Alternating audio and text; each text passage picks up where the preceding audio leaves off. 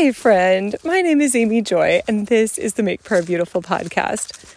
Some years ago, I read a book by Laura Vanderkam called 168 Hours You Have More Time Than You Think.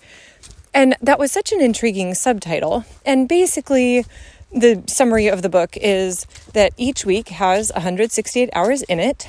And if you slept 8 hours a night, that would be 56 hours.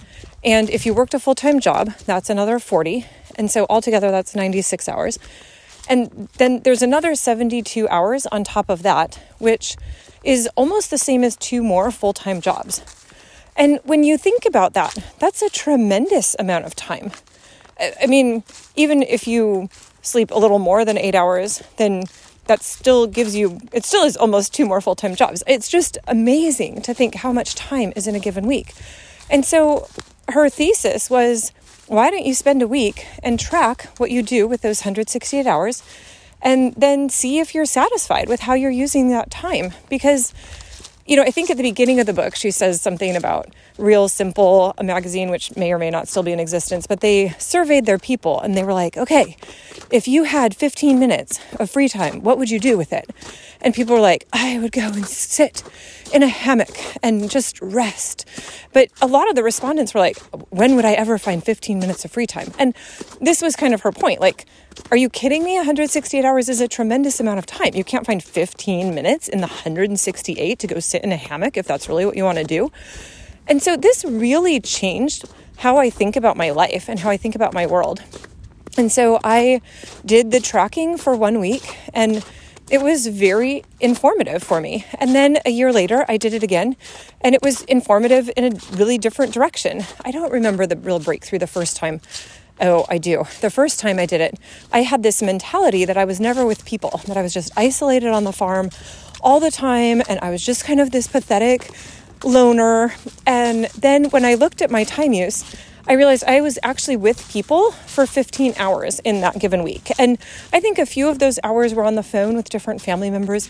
But I also had gone to church, and I had gone out to lunch after church, and I had gone to community group. And it was like, wait a minute, I need to really shift my narrative here, because the reality is 15 hours is like a pretty good part-time job. That's not exactly isolated Amy just alone on her farm. And then the second year, I had gotten really into photography, and I realized that I had talked to my husband for an hour that week. And granted, I also would talk to him while I was making dinner. So it wasn't like this is the only hour I had spent with my husband. It was more like this is the hour that I had dedicated just to being with my husband and talking to him, and not also doing all of the other things of life. But I had spent something like 12 hours practicing photos, like taking photos and editing photos. And I was like, that probably is a little bit of a misalignment of values. And so I really liked this practice. And then Laura came out with another book about how she had spent a year just doing 168-hour tracking all the time. And I thought, oh, interesting, I could do that. So I spent the next few years tracking my time in 15-minute increments, and I absolutely loved it. I felt like it was so helpful for me at the end of each week to spend a little time and analyze where had I spent my time? How much time had I spent homeschooling? How much time had I spent answering emails? How much time had I spent sleeping? And all of the other things of life, whether it be being with people or writing about prayer or praying or whatever it might be. And I kind of thought this was just a pattern that I would do forever, because it was so helpful for me. I loved having a sense like, oh, why am I extra tired this week? Because I got significantly less sleep than I do normally. That's helpful information to know. And then all of a sudden, in October or November, the grace to keep track of my hours completely left. As in, I had not missed a 15-minute increment in probably years, honestly. Like, I was pretty dedicated, and I could really think back about what I did each day, because this was such an ingrained pattern for me.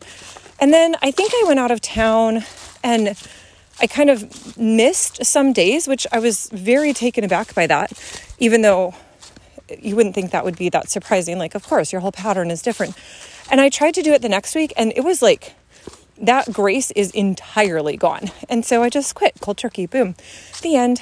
And I think about that now, because I would not have said that keeping track of my time was actually a problem. I think that was just something, it was a tool that I was given to use in a specific extended season.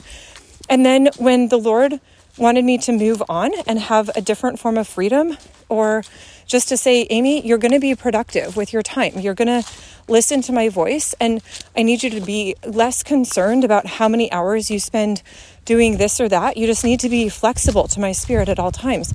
That's a different form of freedom. And so, although I found the constraints of tracking to be very freeing, and the reality is, if you feel a grace to do it, I would highly recommend it. I feel like for me, that was incredibly helpful for pulling my world into alignment. At this point, I don't have the same needs. And so I think besides just offering you a tool that I have found helpful at different seasons in my life, because I do think it's really beautiful to have the promise that you have more time than you think. So there's that element of like, as an older sister, what I would love for you is to have that same sense of time freedom and expansiveness. Hooray!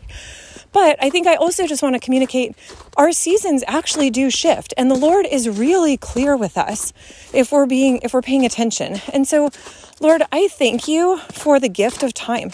I thank you, Lord, that you offer us the ability to work in sync with your spirit. And so I ask for these who are listening, that you would bless them with that sense of expansive time, that there actually is time to accomplish everything that you have for us. And then, Lord, I am asking that you would pour out your grace on us, that we would listen to your voice, and that every day we would do what you say, and that when the season shifts, that we would be prepared to move with your spirit in that shift. I thank you, Jesus. Amen.